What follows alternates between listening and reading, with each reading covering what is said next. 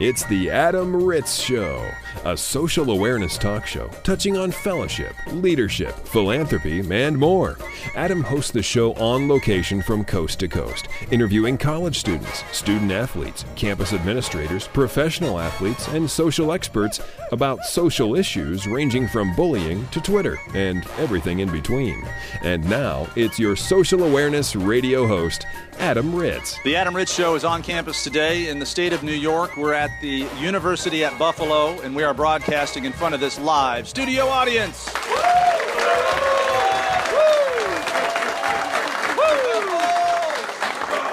Okay, thank you so much for the warm welcome. We travel the country and bring stories of inspiration and community service to our national audience. And today we land in Buffalo, New York, with the Buffalo Bulls, Division I college football team in the MAC. Is that correct? Yes, sir. And we are with quarterback Tony Daniel. Hi, is it Daniels or Daniel? Daniel. Tony Daniel is here with us. 6'5", 122 pounds. Close. 205. 205. Okay. Well, you look skinny, man. Gain some weight. Eating too many salads. Have a burger. Yes, sir. I'll have one of those. We're going to the dinner a little later on. Okay. Well, Tony was voted on by his team to be the person that we interview about your team's service through the community, working with kids. What do you guys do? We go around to different schools in the community, just looking to do field days, get kids out, have a good time with them, teach them some sports, teach them football drills, just really getting them out to show them what it's like to be a Division I college athlete, being in school and keeping that in the forefront if you want to become a Division I athlete. So the last field day, it's an athletic, I guess, day with the kids. They get out of class. You guys can do some drills with them. Do you just peg them with your quarterback arm like that Peyton Manning Saturday Night Live skit? Are you just throwing it as hard as you can to knock a kid down? Yeah, we do that sometimes just to keep them honest. But we have a lot of fun. It's good to have them out there and get them out to our games. We like having those kind of kids because we were going to those things when we were that age, so it was pretty fun. Well, that's fantastic. We love these stories of integrity and community service. It motivates not only me, but everybody listening to get up off our couch and make a difference in our community. So, Tony, thanks for joining us. Let's have one more round of applause for everybody here, University at Buffalo in upstate New York. Thank you so much for hosting the Adam Ritz Show. Get socially technical with the Adam Ritz Show. Facebook, Adam Ritz Show. Twitter, @Adam Ritz. It's social, technically. Continuing at the State University of New York, Buffalo, also known as UB, also known as University at Buffalo. We're with the head coach of the Buffalo Bulls college football team. He's Lance Leipold. Hi, Lance. How are you? I'm doing well, Adam. How are you today? I'm fantastic. I want to thank you for your time. I know you're busy as a head coach, but we love getting the perspective of head coaches with some of the social issues that we cover on this public affairs broadcast. Issues like academics, how important that is, community service, character, integrity, fatherhood. I understand you're a family man, so let's touch on some of these issues. Let's start with fatherhood. How tough is it with such a demanding, time-consuming job as a head coach for a Division I college football team to spend time with your kids? I mean, that's got to be a drain on you. It is a balancing act. You know, it's one that sometimes puts a strain on a family, to be quite honest. But like just this past Friday was my daughter's birthday, and it's tough when the season starts and you're not always there for your children's birthday, especially as fast as time flies by. But we try to make sure that we carve out times at a certain time of the year where we get away as a family, and we like to get to the beach and go down south and do things, and you try to be there for as many things as you can. And sometimes you just got to find that you're going to make time, and it means if you work a little later or get up a little earlier, you make sure you do it, and you try to be there for them as well as be sometimes a father figure for many other players within your program. You just touched on the topic I wanted to bridge next. You're a father figure for your own players. Some of these guys across America, whether you're a student athlete or not, maybe don't have a father figure from home. How does that, I guess, balancing act, as you put it, come across to those guys? You're not only their head coach or mentor, but maybe you're their dad, too. Yeah, and as well as our 9 assistant coaches, and a lot of times we have to do that mentoring for them. It's amazing as the years go by that you meet with these young men during the recruiting process, and there's only one one parent or sometimes no parent in the room, helping them make such a lifelong decision, not just a 4-year football decision or academic, a 40-year decision for their life and career path. And so we have to do that. And one thing we've always believed in is structure and discipline, and it starts with small things. And one of our first things we talk about is being on time. And if you can't be on time, it's hard to hold a job. So we try to hit that right away in the program of how important that is. It shows respect. It shows that it's important to you. Just little things like that, being coachable in the classroom, coachable in the training room, just those things that allow you to be able to get better at anything that you want to do.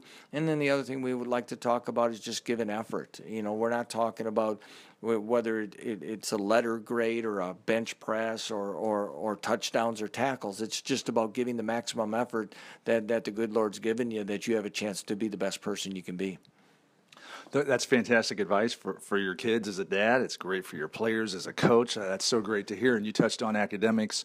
That's one of the things that I'm not going to say on average to most head coaches is not that important, but let's face it, your job is to coach football. It's not necessarily to teach trigonometry. But as a dad, I'm sure academics is important with your kids. How do you balance that with your players? That you want them to know this trick play for third down, but in the back of your mind, they've got to have those academics there as well. Well, I think the NCAA has a great structure, of course, to maintain eligibility, and I think at a school here like Buffalo that we have is New York's flagship university. We're an AAU accredited university, so there's a lot of things that are naturally in place at the situation we're at right now, and we have a great academic support system within athletics too that give our players that the extra support that they need. But I think they also have to understand, as I mentioned earlier, football's not going to be there forever, and there's got to be some things that are going to pave the way for the future, and showing that balance and what an athletic scholarship can do for them to open up other doors is something that they have to make sure they maintain, and we make sure we keep a good emphasis on that, and I think the players that we have here right now are doing that. Head coach Lance Leipold joining us, University at Buffalo football squad, and I want to talk now about community service, both with your team, what your guys do, and maybe personally with you and your family. Maybe you and your wife are involved with some benefits or charities. What's important to you? Well, I think first of all, for our players, as we say, they've been given this opportunity. We all have certain platforms that we're allowed that young people or even adults get into football and college athletics. So we have getting into schools is very important for us here. Tim Edwards, our defensive line coach, helps that as well as Julie O'Neill, our administrative assistant, and we have a lot of our players are getting out there. Personally, being in a new area, we haven't quite been able to dive into everything, but there's a lot of things with youth and boys and girls clubs and things like that. Personally, we've had a fair amount of cancer in my family. I lost my mother to cancer. Those are things. Also like to get involved in. I'm a recipient of a cornea transplant, so organ donation is something that's important, I think, and hopefully something as we move forward here in Western New York that my wife and I can continue to get involved in. But anytime you can just give, when you have the opportunity of being blessed and as we have been as a family, hopefully we'll continue to make our mark as we go through this. Well, I want to wrap up by mentioning that you like to vacation with your family on the beach, hot weather, warm weather. You are the coach in maybe one of the coldest parts of America, Buffalo, New York. You had huge, enormous national success at the University of Wisconsin-Whitewater, winning national champions at the D2 level, or D3 level. Which level? D3. D3 level. Now it's D1, and you've bounced from one horrible winter to the next horrible winter. So are you a cold weather guy? Well, you learn to be where you're at. But I think one thing we have to make sure we let people know is that our summers here in Buffalo, much like Wisconsin, are beautiful. We take advantage of that. You learn to deal with snow, and then when you have a break, you find a beach somewhere and enjoy that time as well. Fantastic. Thanks for joining us, Coach Lance Leipold, University at Buffalo, head football coach. We wish you the best of luck. Thank you very much, Adam.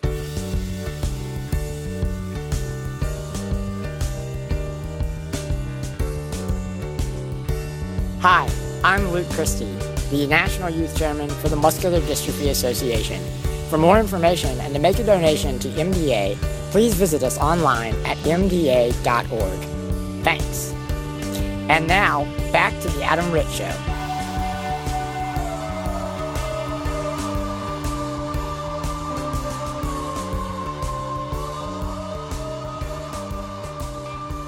The show rolls on from Manhattan, Kansas, on the campus of Kansas State University. We are with Corey Pinkett. Hi, Corey. How are you? I'm good. How are you doing? I'm doing fantastic. Honored to have you on the show. Corey, you work with the athletic department at K-State, and your official title is? Director of Life Skills. Life skills. That's a big one that we cover on this show. For your student athletes, I can guess and probably know that they're fast, they're strong, they're quick, and they're athletic. You deal with them outside of that world to make sure they have life skills to compete in the real world with honor, character, integrity, and stuff like that, right? Yes, absolutely. So a lot of my work is on the professional development side, so their careers, the soft skills that they need to be able to transition into a professional atmosphere. But then we also do personal development, so that character, that integrity, that leadership training, to make sure that they're getting everything they need to succeed, not only academically, but also athletically, and then in their professional world. So it's really neat and fun work. So professional development, Yeah. I could have used you 25 years ago, by the way. Sorry, you're preparing young college student athletes, the Wildcats at K-State, to be the next wave of members of corporate America. I mean, which is, I can understand it's hard to get in front of a male or female student athlete that just wants to play sports and kick butt at it. Oh, yeah. You have to get their attention to say, okay, and here's how you can use that tenacity to also have a great job in corporate America. Do they like hearing that kind of stuff from you? It's all about packaging, and that's something I learned very quickly, because you don't want to be the type of person that kills dreams, but you also want to be realistic with them about what happens next. So a lot of my approach is whenever you're done playing your sport. So it's not after you graduate college, you're immediately going into a career. That's not really how I approach it, because some of my players will hear that, and in their minds, it's me telling them they can't play professionally. So I like to approach it from whenever you're done, whenever that is, whether that's after college, whether you play for a few years professionally, whether you have a career playing professionally and you're there for 10 years and now you're 30, but what are you going to do? I like to tell them that these skills that we're learning, these skills that you're getting trained in, are things you'll be able to use for the rest of your life. So let's practice on some of those things. You wouldn't go on the football field or in, on a court or at a tennis court and play without having practice, without having trained, without having strengthened some of those skills that you'll need to be successful.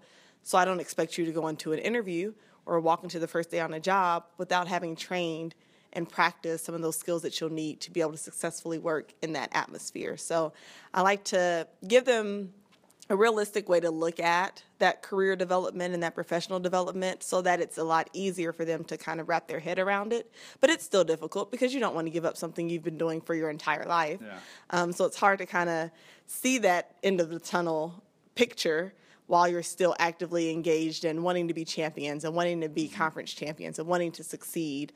So it's all about that balance. Yeah, that was a great game Saturday, but you need to get a job next year. Do you have a success story I'll put you on the spot. Do you have a success story of a male or female student athlete, even if you don't want to use their name, that came to your office early on, maybe sophomore year, and you were like, I don't know how this person's going to do in a job interview, and then all of a sudden, senior year, they nail it, and now they're 26, and they're in the job force, and they've got an awesome job. Who is that person? I actually do, and I will actually use their name, because I was super proud of this person. So before I got to K-State, I worked at the University of Central Florida and was assistant director of student services there. And one of my students, named Curlin Williams, who's on the football team, and he came in as a junior and got involved in our career development programming, and was one of those that didn't really know what he wants to do, like most, because he had never had experience in anything. So he tried to pursue the professional route, and that didn't work out. So then he's back into my office like, okay, Corey, what do I do next? What do I need to do? And we worked. We looked at jobs. We applied. We put him out there, really, and forced him to make some connections and go talk to some people. And he bounced around a few different places and got into some sales positions. And he had always wanted to work in sport but didn't really know how. And then I got on LinkedIn a couple of days ago and saw that he's working with the Orlando Magic as a ticket sales rep. And I sent him an email just congratulating him on the new role and him finally being where he wants to be after 3 years. And he was like, well, it's all because of you, and you forced me to do all that stuff I really didn't think I wanted to do, but it worked out in my favor. So it's moments like that that really make me value the work that I do, because sometimes it's difficult when people don't want to do it, or you're looking at folks and they're like, why do we have to be here? Or is it mandatory? Do we have to go? And I'm like, I promise it's going to help you. I promise. And then you get those success stories and that's why you do it. It sounds to me like you've got some courtside seats coming to an Orlando Magic game coming up. Corey Pinkett is our guest, life skills coordinator at K-State, Kansas State University. You also deal with addiction, not necessarily addiction, I guess, but just alcohol and drug use and misuse with education, I guess, and programming with your student athletes? Yes, we try to be proactive with the programming that we bring in, and really want to make sure we're educating our students on some of these things that they'll deal with as college students. So whether I'm not. I didn't bring that up because there's a problem here. You said it. You're being proactive. Yes, I mean, we're all adults. These are college students. They might be in a situation where there's a party. That's they need to know this stuff. Fancy that. Oh, absolutely. And we have training in place. So every freshman or transfer student that comes into K-State, they get sexual harassment training. We have workshops every spring for football where we'll talk about drugs and alcohol. We'll bring in speakers like yourself to talk to them, and we'll touch on financial planning. We'll touch on some of that other stuff that they need, stuff that they might not have been taught or they weren't taught at home, and they come here and they're in a new environment and they have these targets on their back because they're athletes at a D1 institution and we're on ESPN and they're in the limelight and everybody wants to be friends with them and everybody wants to give them drinks and everybody wants to do all these different things, but decisions are important and there's consequences to those decisions. So if we can be proactive and we can educate and let them know, hey, yeah, I know everybody in your neighborhood back home smoked weed, but if you smoke weed here, you get kicked off the team. Yeah. I mean, being realistic about some of that different stuff so that one, their names are not in headlines because that's not what we want, but so they know and they don't have to deal with some of those negative consequences that are a result of a quick decision or a quick lapse in judgment. So we try to be proactive. There's always room to get better. Mm-hmm. That's for sure. There are things that we can continue to be doing better, but whatever we can do to make sure we're giving them the resources and the education that they need to make informed decisions and to make wise decisions, that's what we're here to do. Do you like purple?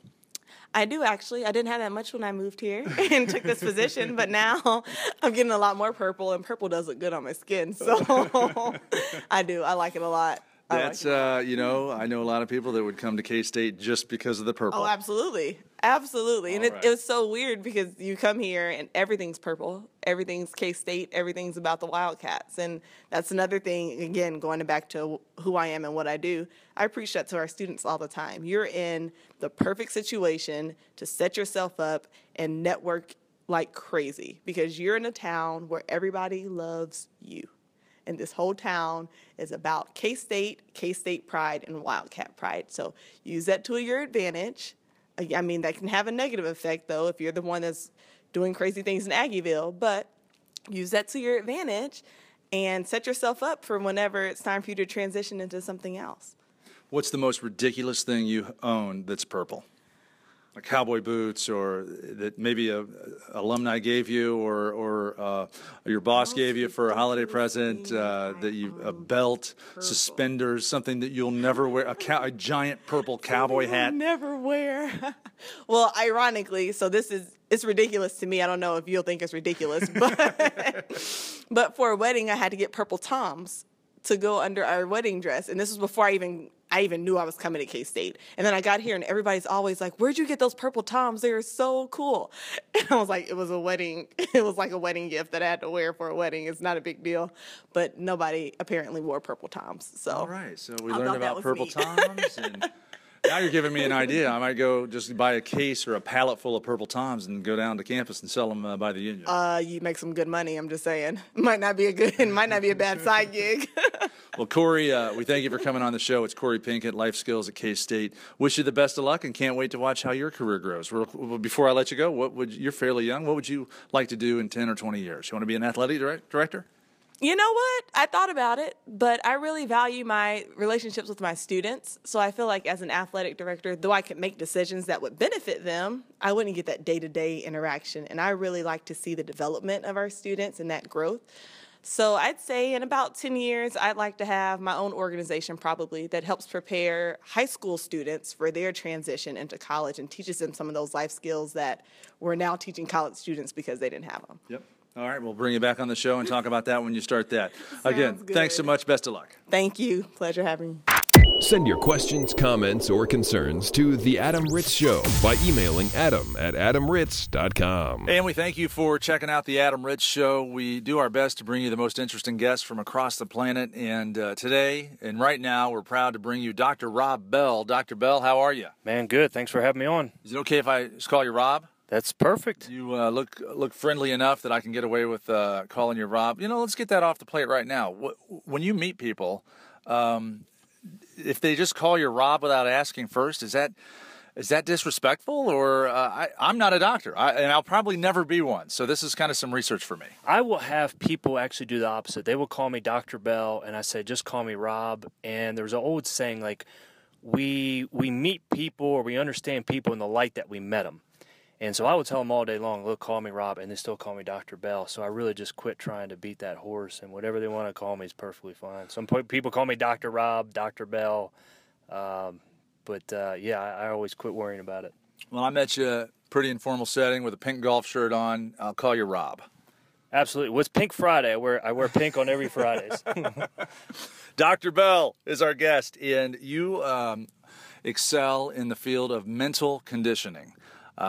Is your training and your industry, I guess. You're an author. I want to talk about a book you wrote called Mental Toughness Training for Golf.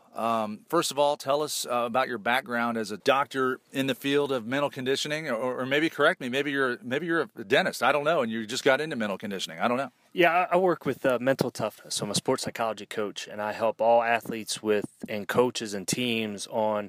It's really just about playing your best when it matters the most. And then the other part about mental toughness is how do we deal and how do we handle that adversity that every single one of us is going to face.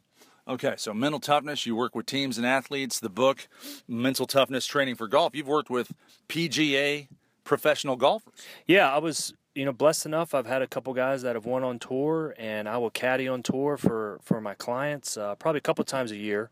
I'm a good caddy. I'm not a great caddy. Those guys that are out there every single week are great caddies, and they're there for a reason. But I love working with really all my golfers. It's such a mental game. Well, our listeners, you don't have to be a professional athlete, a professional golfer to get something out of your expertise. Real sports mimics real life. I'm a bad golfer, but I'm sure I can learn something from you that I can apply to my everyday life, as our listeners can too. What are some of the topics in the book, Mental Toughness Training for Golf, that can kind of translate to everyday life for an everyday non-golfer? The biggest thing is we play like we train. And you're always going to hear coaches and athletes talk about it the same way. I mean, our preparation. So in one way or another, how we prepare is going to indicate how we play. And if we have a presentation, if we have a sales pitch, anything, and we're not prepared, that's where the nervousness and that's where the anxiety can creep in there, because we know we're not prepared. And I always say this, is the best athletes, the really good ones, the good athletes practice until they get it right. But the best, they practice until they can't get it wrong. And that's how good we have to be in whatever our field is. Practice until you can't get it wrong. There's the slogan for you. Dr. Rob Bell is our guest, and we're talking mental conditioning, mental toughness. What are some of the success stories you've had on the tour? I mean, if you're allowed to name some big name players that you've worked with. Well, I like to not name their names, and then I can talk about them. Okay, then let's just call them Jan or any fake name, and then tell the story. Sure, Jan. Is this a success story, or is this one of my failures? A success story. Oh, okay. Because the failures are a lot easier to talk about. I try to take it. I never hit one of the shots. I've never hit a shot. So those guys, again, their names are on the bag for a reason. But to be able to help a golfer get through, kind of the mini tour levels, and to help them get on the nationwide tour, and then eventually win on the PGA Tour is the biggest success. And what I tell every single golfer is this, and every type of athlete, is we are all getting ready for that one moment where we have to come through. and it's too late to prepare at those moments. So that's the importance of being mentally tough, and that's the importance of mental condition is we don't know who that person or who that moment's going to be, but we are going to encounter it, and that's when we've got to be ready. Have you been on? I mean, you say you've caddied. You've been on the tour during play as a coach, standing right there with a professional golfer. Have they come up to you between shots and not asked you, should I use a 7-iron here? But have they said, hey, Doc, talk me off the ledge here?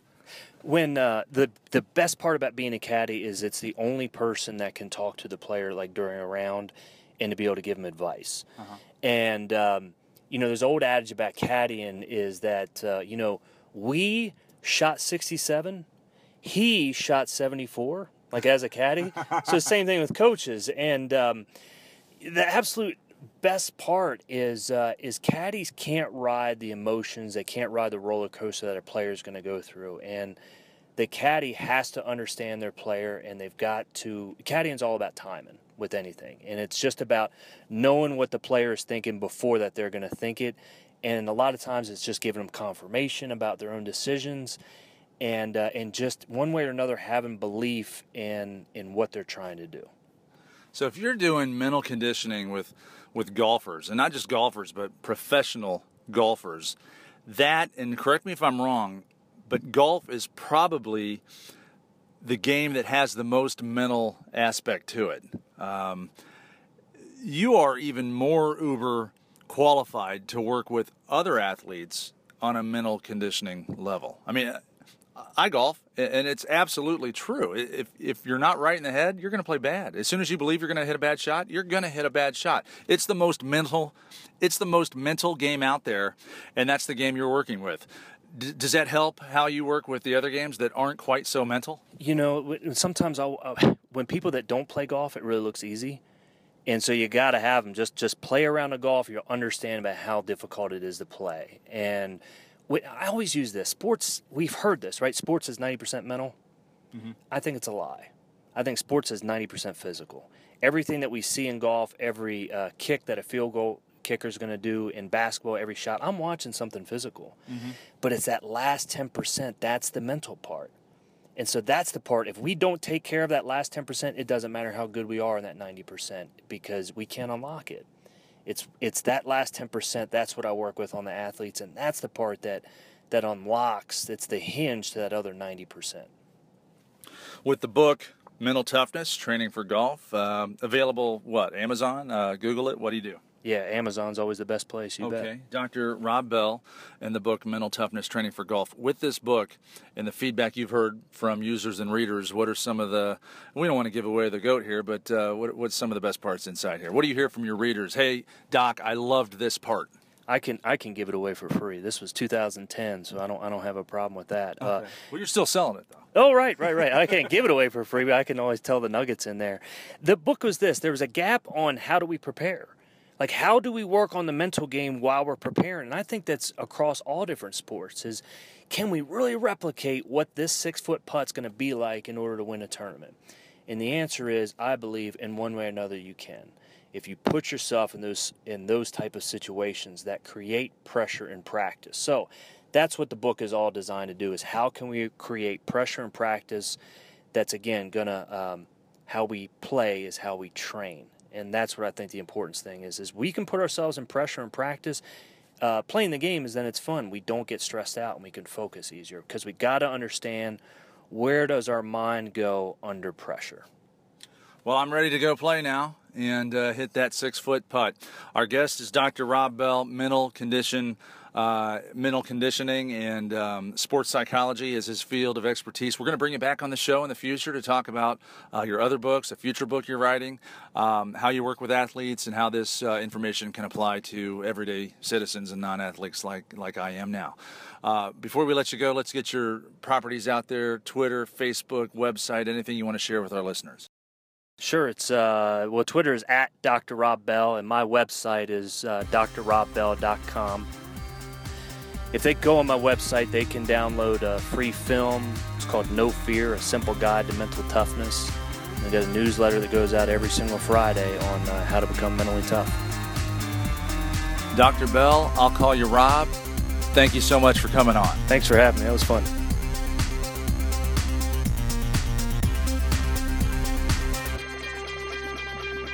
The Adam Ritz Show is recorded live, both in studio and across the country. For information on this broadcast, including how to hear this show on a station in your city, visit adamritzshow.com.